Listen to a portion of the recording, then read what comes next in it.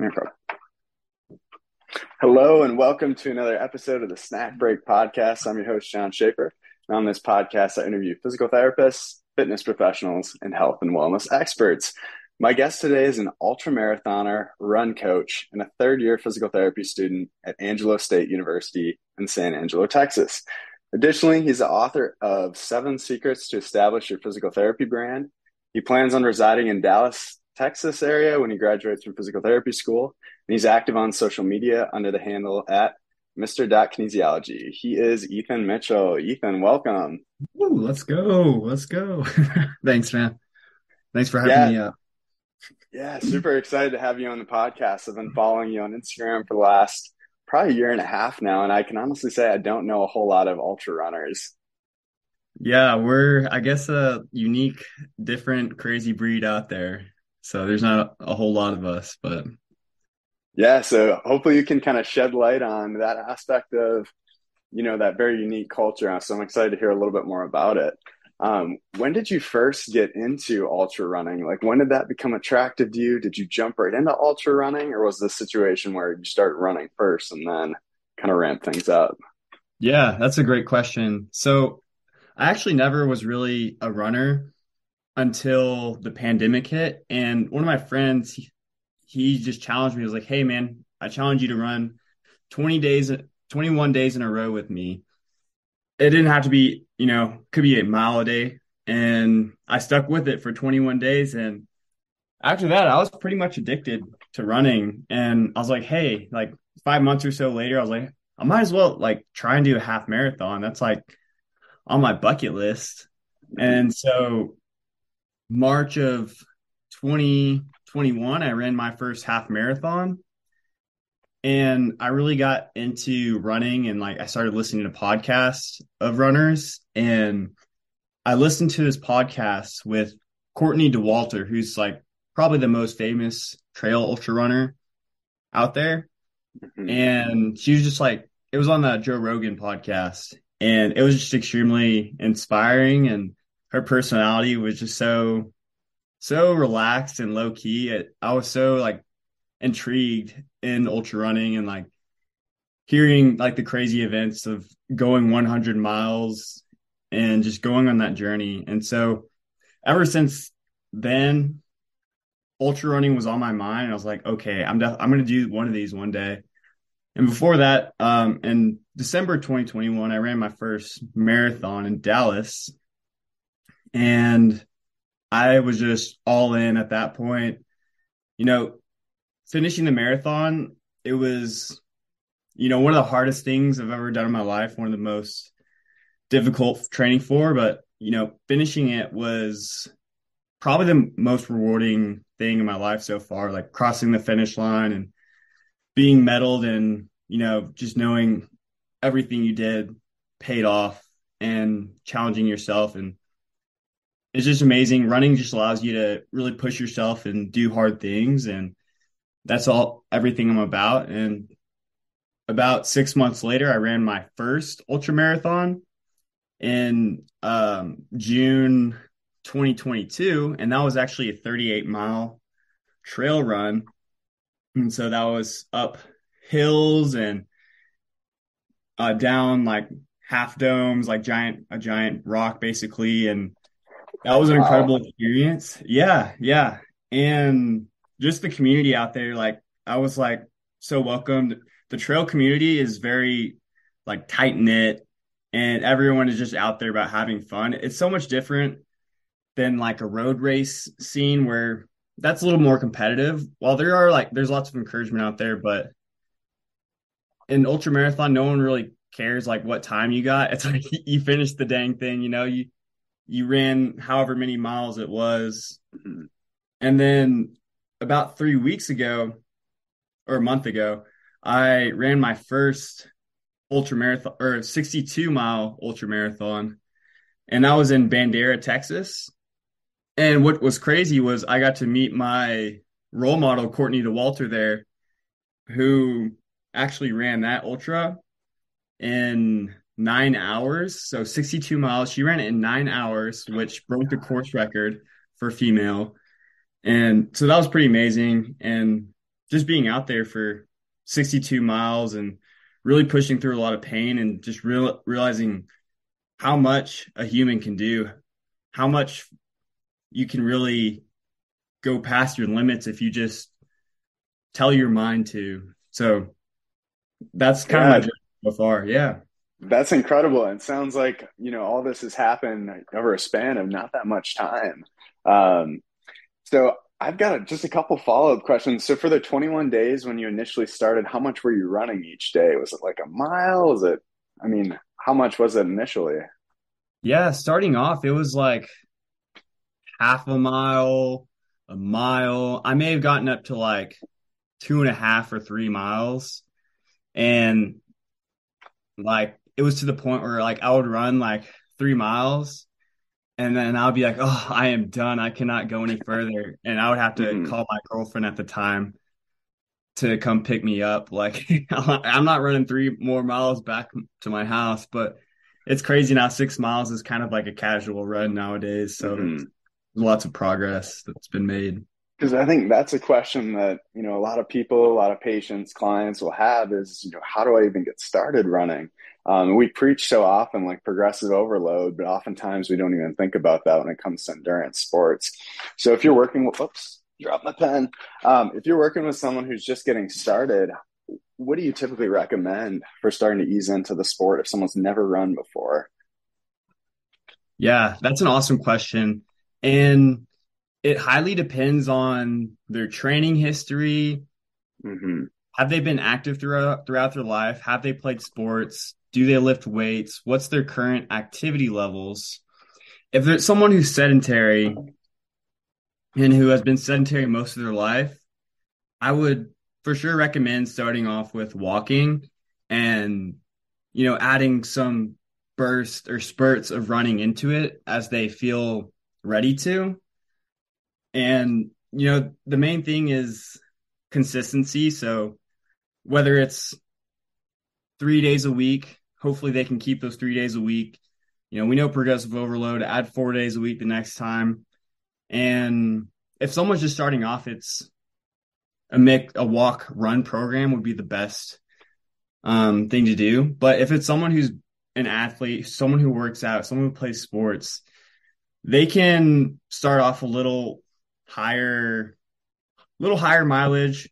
They can start off with more running. Sure, Hmm. definitely could still do some walking, but I wouldn't be afraid of asking someone who's already doing sports and stuff to run 8 to 10 miles a week their first week of running. But of course, it just depends on other factors.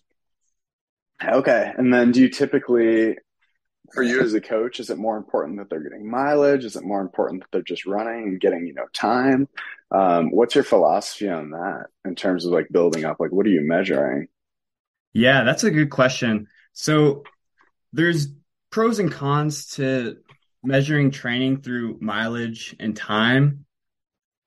Just through my personal preference, I prefer using mileage because I think it's a little bit easier to grasp regarding progressing. I think either way is a viable method, and most ultra runners will recommend using training by hours. And I Hmm. keep track of my time in hours, but I mainly program off of mileage. For me personally, it's more motivating to see me hitting, a 50-mile week of Hmm. running. It's like pretty cool. Um, but yeah, it really comes down to personal preference, in my opinion. I think one of the advantages of using time is it allows you to slow down a little bit more because most new runners' problem is they like to run way too fast anyway. Hmm. And so if you're just using time, you're like, okay, it doesn't really matter how far I go. It just, you're not in a rush to finish it because it doesn't matter how long it's going to take. So if you're someone that's like a go, go, go, go, it's probably better that you train with using time, like run for 30 minutes this day or instead of run 3 miles. So Yeah, does very that make interesting. Yeah, I take the other completely opposite side of the spectrum where I train with time, or at least have been recently. Because for me, I don't know, mileage just got to be a point where it was very discouraging if I didn't get to that certain mileage. But if I step back and just kind of set out that this is how long I'm going to train for today, I'd focus more on staying in certain zones for heart rate, Yes. making sure I'm still accomplishing whatever goal I'm trying to accomplish, even if I don't necessarily get the mileage in. But yeah, I can definitely see pros and cons for both. And I'm glad you brought up the other side of things Yeah. because it's helpful to have multiple perspectives. Yeah. And I totally get that viewpoint too. And honestly, it's probably the smarter way to do it. If you just want to be like more scientific about it, I think that's probably the smarter way. But for me personally, I guess I just like mileage. And so honestly, Mileage is sexy too. it's sexy. And sometimes as runners, we focus too much on the data and not as much on the training adaptations. So that's something I always try to keep in mind about focus on, you know, the adaptations I'm getting from this workout, not just like the numbers I get to see at the end of the week or end of the month. So that's something to keep in mind either way. What data are you currently training with? Like, what do you use to keep track of everything? Yeah, so I use um Microsoft or not Microsoft, use Google Sheets Hmm. and I keep track of my weekly mileage, my weekly time spent running. I also keep track of heart rate and I look at like my average heart rate for my easy runs Hmm. and I try and keep that heart rate for myself below 154 to like one above 140 for my easy runs. Okay. And I like to like have it all spread out and have a little line curve over the year and just see how I'm progressing and look at that. Oh, nice. So, what do you use to make it pretty like that, than have the line like that? Oh yeah, so micro or Google Sheets is super cool.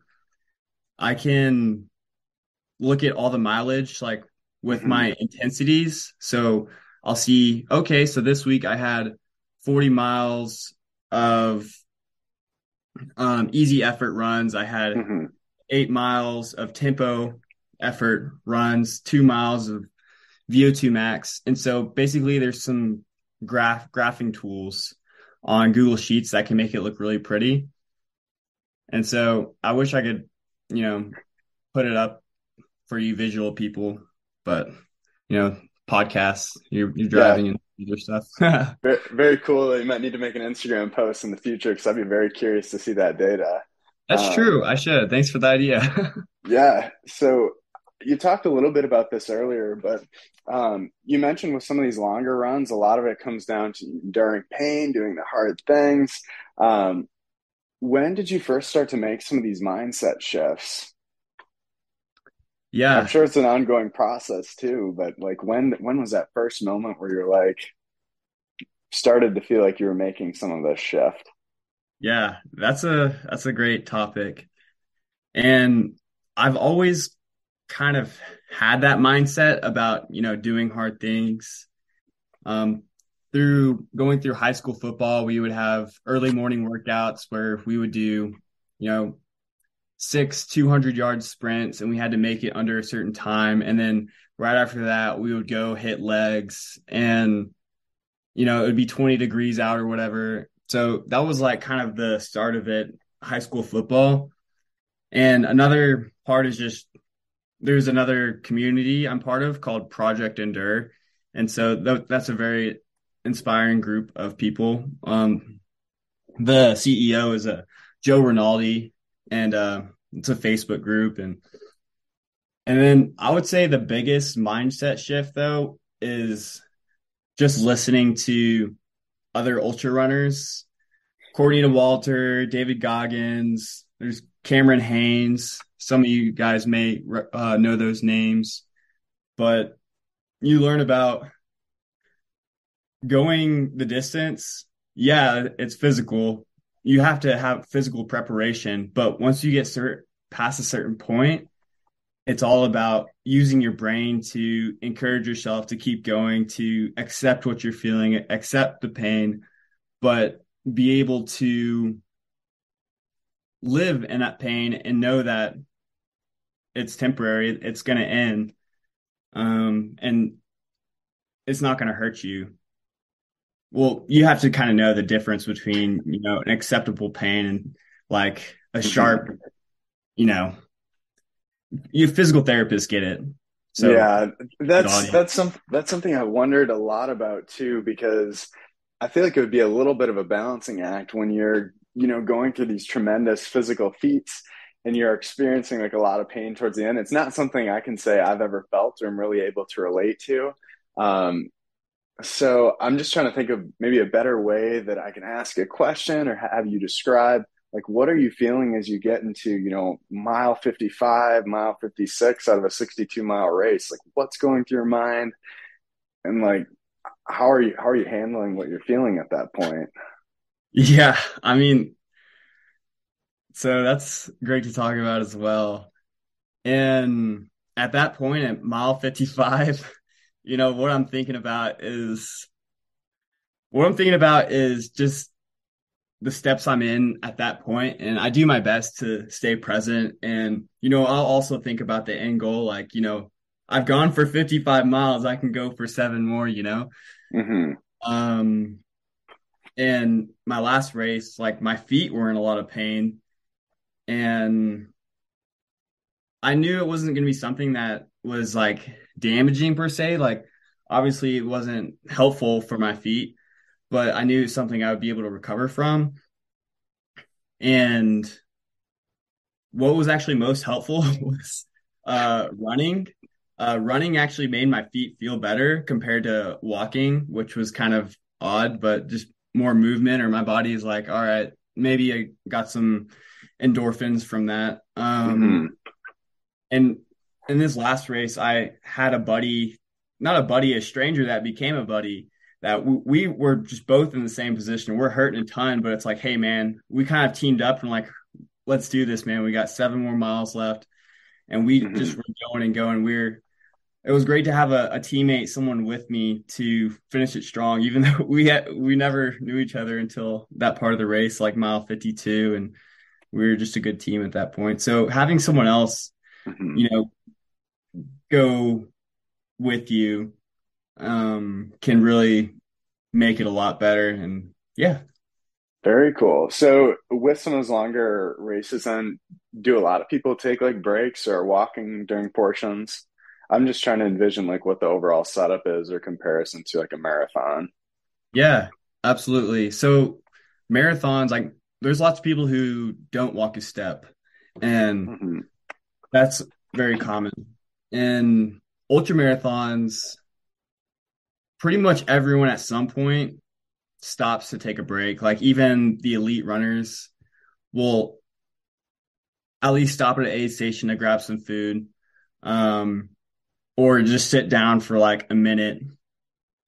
And so me personally, I walked a good amount. It was my first ultra like that. So I was like Yeah. honestly not in a big rush to finish it. So I walked a good amount. But I ran, like especially when you're going uphill, like running that up is just it's gonna destroy your energy pretty quick. Hmm. So uphills is common to walk, but flats and downhills it's common to run unless it's too steep. Then you just gotta kind of slowly navigate your way down that so you don't bust your butt. But there's aid stations probably about every 5, 6 miles. So they have a bunch of food there. They have quesadillas, they have mashed potatoes, they have Mountain Dew, they have pickle juice, they have a ton of stuff. Wow. You're getting wined and dined along the road, it sounds like. Yeah, yeah, pretty much. They treat you well. The volunteers are amazing, and yeah, really kind people, and the volunteers make it a ton better. Nice. So how many people are actually running each of these, do you think? It can't be that many, is it? Yeah, so it really depends. There's like some like smaller ultras. My 38-mile ultra, there was only 40 of us. Hmm. And then this one at the Bandera Endurance Trail Run, it was that was actually like a very big one. So there was about 400 runners there at that one for the Wow. ultra distance. Yeah. Hmm. So I guess I've got one other lingering question that's bothering me about just like the overall mindset. Being someone who's listened to like so many different ultra runners, you have to there has to be some messages that keep on appearing like over and over again. So what do you think are like some of the biggest themes or some of the biggest trends that keep on coming up um, Yeah. in terms of like mindset for ultra runners? Yeah. I would say the biggest theme is the best ultra runners are able to accept having pain, and honestly, they look forward to it. I mean, that's what they do it for. The best ultra runners and ultra runners in general, we don't sign up for the 62-mile ultra to run miles 1 through 40. We sign up to run miles 50 through 62. We sign up for that big challenge, that the really hard part. So Mhm. that's the common theme I see among ultra runners is they want to have an enormous challenge and see if they can overcome it. Hmm. And are there a lot of people during these races who maybe don't finish or have to stop part of the way? Oh yeah. It's pretty common to have a DNF, did not finish, Hmm. for ultra races. Um, I would say probably for this last race, I think it was like 20% DNF'd.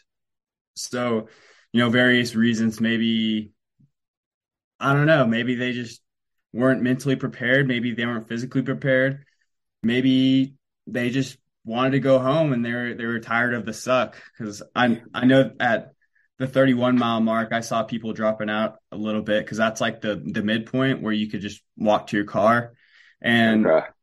honestly, at 31 miles of technical terrain, like I was like, oh, it would be so nice just to just be done now. But it's like, Hmm. oh, got to keep choosing to moving forward. And do you listen to music during them, or what's usually your approach? Yeah, so I did listen to music during the ultra probably for about so the ultra took me this about 16 and a half hours, Hmm. and I listened to music for probably 3 or 4 hours out of it, maybe a little bit more.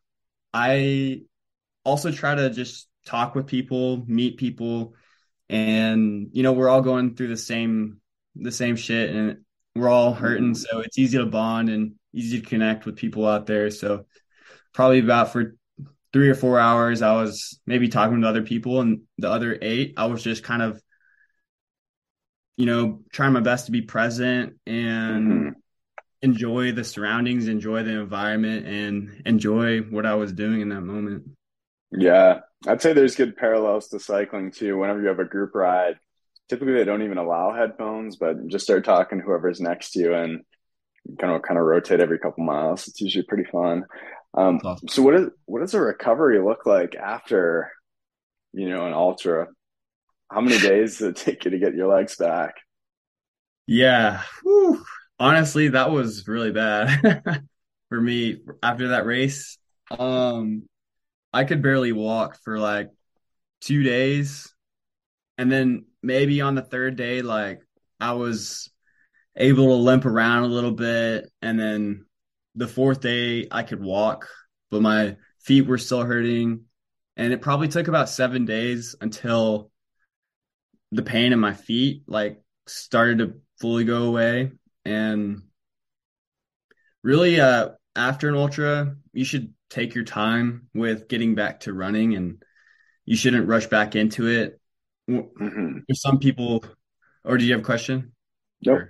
Or okay, there's some people who will recommend, oh, at least wait 2 months. Oh, at least wait 2 weeks, and maybe 6 weeks could be a good, or maybe 4 weeks could be a good rule of thumb. I think it honestly depends it depends on you, and like you should just start whenever you feel like it again, and you should kind of just explore how your body feels and listen to your body when it's ready. So, but I think you should at least take some time off of running, and unless that's just your mindset, you're like, no, I want to go hard every single day. And I mean, some people are like that. That's not me, but I'm not gonna knock you for it. But hopefully you're not running 2 ultras 2 days in a row. But Yeah, it seems like very much a situation where you want to listen to your body and how it's responding Mhm. to the load you're putting on it. So I want Yeah. to pivot just a little bit and talk a little bit about your training, non-running related. So any kind of cross training you do in terms of strength training and kind of what that's looked like for you over time as you started to run more. Yeah, absolutely. I love every way of moving. I love all types of sports. I'm a optimist. I love, basketball. I love baseball, football, whatever it is. I'll go play it.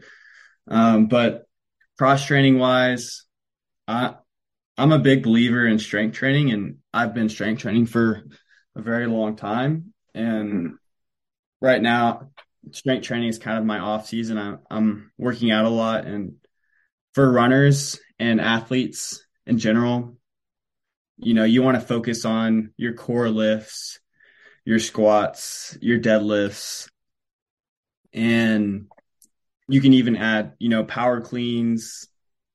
I think it's very important for runners to make sure they're loading themselves up. I think, doing a crazy ultra is best if you've really prepared your body through strength training, because it's important to build the bone mineral density.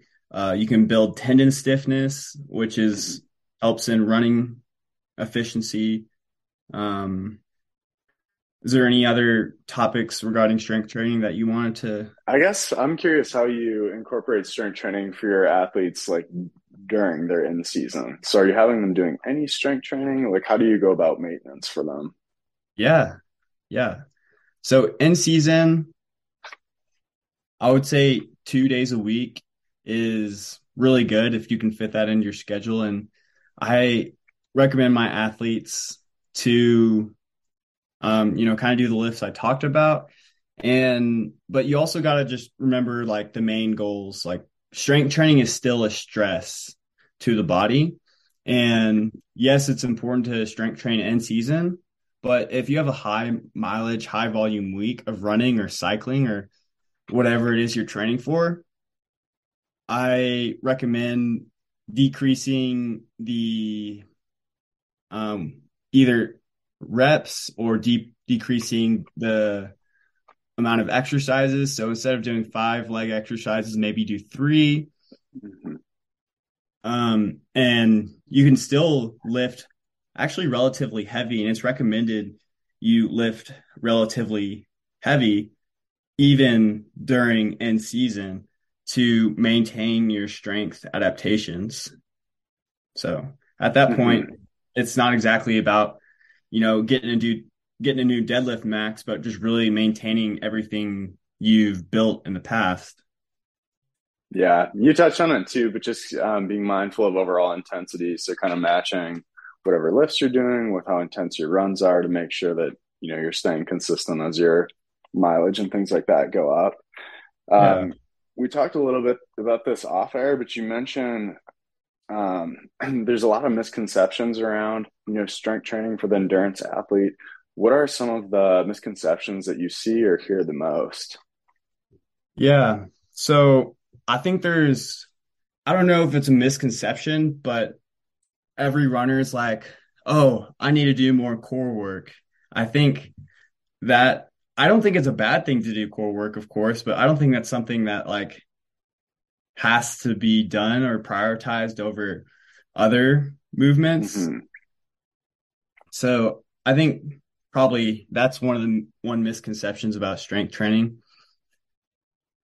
Another thing is people think for endurance athletes, you're like, oh, I need muscular endurance, so I should lift high rep and low weight, which is also a misconception.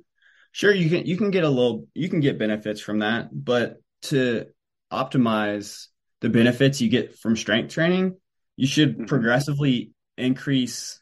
the load, you want to go for a 70% repetition maximum to really get strength training benefits for runners, Hmm.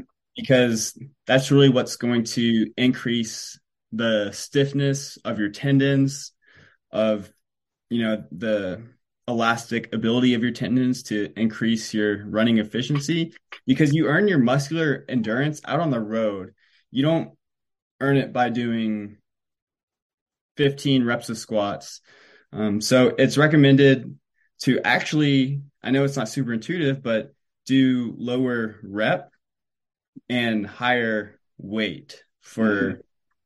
for runners, especially, that's not all the time. Like, sure, you can have some other workouts off season, but in season, to maintain those strength gains, you want to have higher weight, lower rep, and yeah, Okay. those. Yeah, I think it's very important to qualify too, just like what point you're at in the season. Because like you said, there's a time and place for everything, but specifically Mhm. towards end season, like a lot of what you said makes a ton of sense. Um, and then the next question I have for you is, you also mentioned that, there's a lot of myths surrounding ultra runners in general. What are some of the myths that you'd like to debunk? Yeah. So one myth that I would like to debunk is you need to do back-to-back long runs, which is pretty torturous. And back-to-back long runs are um, common in an ultra runner's like training tool, which, sure, it's not the worst thing in the world to do it, but it's basically on a Saturday, you run a 26-mile run, and then on a Sunday, you run an 18-mile long run, which honestly is, yeah, it's torturous. And if you want to do it for training the mind, like, sure, I think that's a good idea. But regarding training adaptations, it's very debatable if that's something that is going to be beneficial, just um, due to the amount of recovery it takes for those. And it's like you might be going deeper into the what's it called? Deeper into, because you got to get worse before you get better, right? You might be like kind of I losing know more. the super Yeah, compensation curve you're talking about. exactly. Yeah, you might and it's like kind of marginal gain. So Yeah. there's actually a lot of research to show that higher frequency of training is better than just having a lot of like long runs. So if you can spread your training out more, if you can, it's better to train 8 days a week compared to 5 days a week or 4 days a week Hmm. at the same mileage volume. So that's one of the myths out there. Okay. And you've talked a little bit about this just throughout some of your other answers, but one of the big concerns that a lot of runners, endurance athletes have is just fitting all this training in within their schedule. So obviously you're busy with PT school, a lot of people are busy with their jobs. What's something you typically recommend or can talk to some of these individuals to kind of coach them through fitting all their training in prior to, a marathon or a big race? Yeah, that's a good And question. And it really comes down to, I feel like part of it is just kind of motivational interviewing a little bit. Like, how much do you think this is going to take for you to reach your goals? And this has to be kind of set at the start of your relationship. Like, what are you willing to do mhm. to reach this goal? And, you got to lead your client to their own answers. It's much more effective in behavior change if, they're coming up with the answers. And it can be powerful in establishing some sort of morning routine, or as well as having a routine to set out your training gear the night before. That's huge, Hmm. because it makes it easier to train. If you've read James Clear's Atomic Habits, that's one of the things you talk about, making the habit easier. You can make the habit more enjoyable. It's like, hey, Do you like to listen to podcasts? You can listen to podcasts while you run. Um, and I think it comes down to helping your person decide, like, okay, I'm going to run at this time, at this place. So having a place and time actually has been shown in research to increase your chance by like 40% of actually doing it if you have write out a place and time that you're going to do this. So yeah, it comes down to being intentional with your time, and you have to coach people up a little bit because yeah, it does take a lot. Does take a lot of energy and a lot of time out of the day, but once someone decides it's worth it, then they'll make it happen. Yeah, it sounds a lot like a lot of it comes down to eliminating all the barriers you can to make it as easy for you as possible to show up for yourself and show up for your goals. One other thing I'll add that I feel like has been helpful for me, and I've just started doing this since the new year, is time blocking. So at the beginning of each week, I'll like block out what needs to get done, like, work that's a non-flexible hour, training, I'll put that down, and then any other commitments, and I'll kind of space out across the week. And I feel like once you can see that and recognize, hey, there is time for everything if I'm consistent with my schedule and I make the time for it. So I think that can be a powerful tool too for people looking to increase their training. Yeah, absolutely. I want to pivot just a little bit. The next thing I want to talk about is the book you wrote. So your book is Seven Secrets to Establish Your Authentic and Influential Physical Therapy brand. So tell me a little bit about, what inspired you to write the book, how did the idea come about, and things like that. Yeah. So it's kind of odd. My one of my friends sent me a podcast of uh Lewis Howes' School of Greatness, and basically he was interviewing uh basically just one of his fans, like someone who was at his workshop, and he challenged a lady to write a book in a day. And I was like, and she just needed a lot of coaching from Lewis Howes, if anyone's ever heard of the School of Greatness podcast. And so I had talked with my friend and mentor Joe Rinaldi about kind of writing a book. I was like, that'd be cool to write a book one day. And he's like, then he challenged me. He's like, well, why don't you just write it this month? If this lady can write a book in a day, you should just write it this month. And then I was like, all right, challenge accepted. And so one thing that I've had success with is just building a brand through social media. I wouldn't say I'm some sort of special, ultra knowledgeable guru, but I've learned a few successful strategies and building that brand, and especially in the physical therapy space. And I wanted to share my knowledge and encourage and inspire people to do the same if that's something that they wanted to do, because there's a ton of benefits of having a personal brand, which I talk a lot about in the book, like what the benefits are. And, as a physical therapist, if someone is going to pick a physical therapist in these days with direct access, they're going to look them up first. It's like, oh, they have a personal brand, they have a following, they put out good educational information. I'm gonna choose this guy. So it gives you a very good advantage in this day and age to have a personal brand and to really meet a lot of great people. Yeah, I'll kind of echo what you said, but I think the meeting the people has been the biggest thing for me. Like originally I set out with social media, I didn't know what the heck I was doing. I just started posting exercise and I'm like, this doesn't feel like something I really want to continue to do. But as soon as I was like reaching out and trying to have conversations with some of these people, you realize that behind that username, there's a person and you can reach out, you can connect with them and hear their story. And that's where I've gotten the most benefit out of. I think we're on episode maybe 30 of the podcast. So I've met a ton of great people and had a lot of great experiences that way. And like you were saying, there's a really good opportunity for anyone to really, come on the scene in social media now. I feel like I see 10 to 15 new student accounts each week at least. Yeah. So having a space that's authentic is, I think, extremely important because a lot of people will, come on, kind of post things that have been posted before, or Um, but yeah, so I think, coming across with your own authentic voice can be extremely powerful. Yeah, absolutely. And like you said, there's just incredible people out there who align with your values and who are encouraging. And it's a great way to, seek those people and get to know them and just have connections throughout the country. So will there be a second book coming? Woo. You see I any thought more about, writing in your future?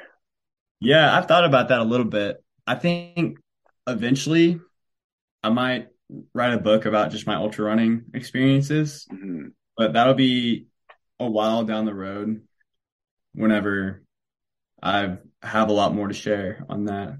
But I might Yeah, as well just start writing it now so I have all my thoughts down and I'll put it in later. that's what I think is something really cool is kind of writing your experience as it goes. I wrote a book on like how to apply to residency programs, and basically I was just writing down questions I had as I went throughout the process, thinking that okay, maybe someone will find this useful down the road. Um, but yeah, recording your experiences because even if 5 or 10 people can benefit from them, I think that's still something worthwhile and pretty cool. Um, but yeah, so anything else that you want to share today? Otherwise, that's about all I have. Um, I could give a book recommendation, something Sure, let's hear a book I'm. recommendation. And then I do have 5 questions I ask all my guests. Almost forgot. Oh, okay. Yeah. So I would, for anyone who's interested in ultra running or something like that, I recommend reading Can't Hurt Me by David Goggins.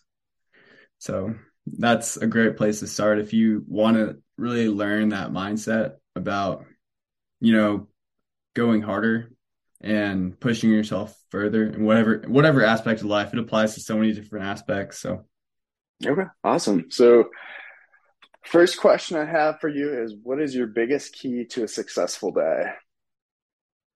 my biggest key to a successful day is winning the morning. Winning the morning gives you that momentum. Having a morning routine, what I do is I try to wake up at around 6 a.m. every morning and I start off with meditation and reading.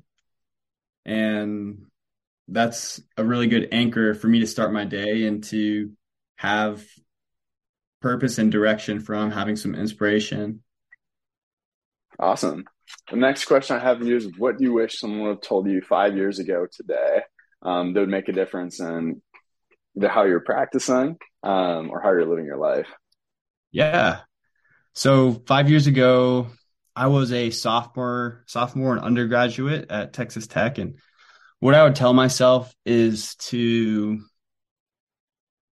meet more people and to be intentional about meeting more people because what I've found is just having relationships is, just one of the most powerful thing to, Mhm.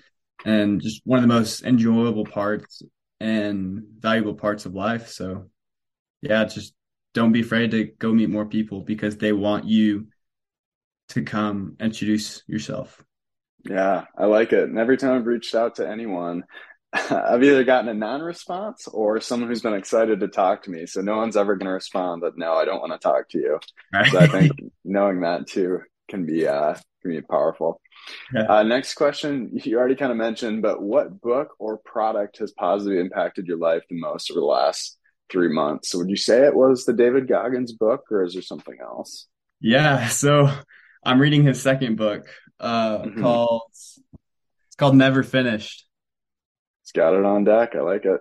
Yeah, Never Finished by David Goggins. So his second book, and it's been really impactful and inspiring for me to, keep pushing and, you know, giving the most I can and being the best person I can be. Cool. Next question, what's a quote you live by or one that has drastically impacted your life? Mm. So here it is. How you do anything is how you do everything.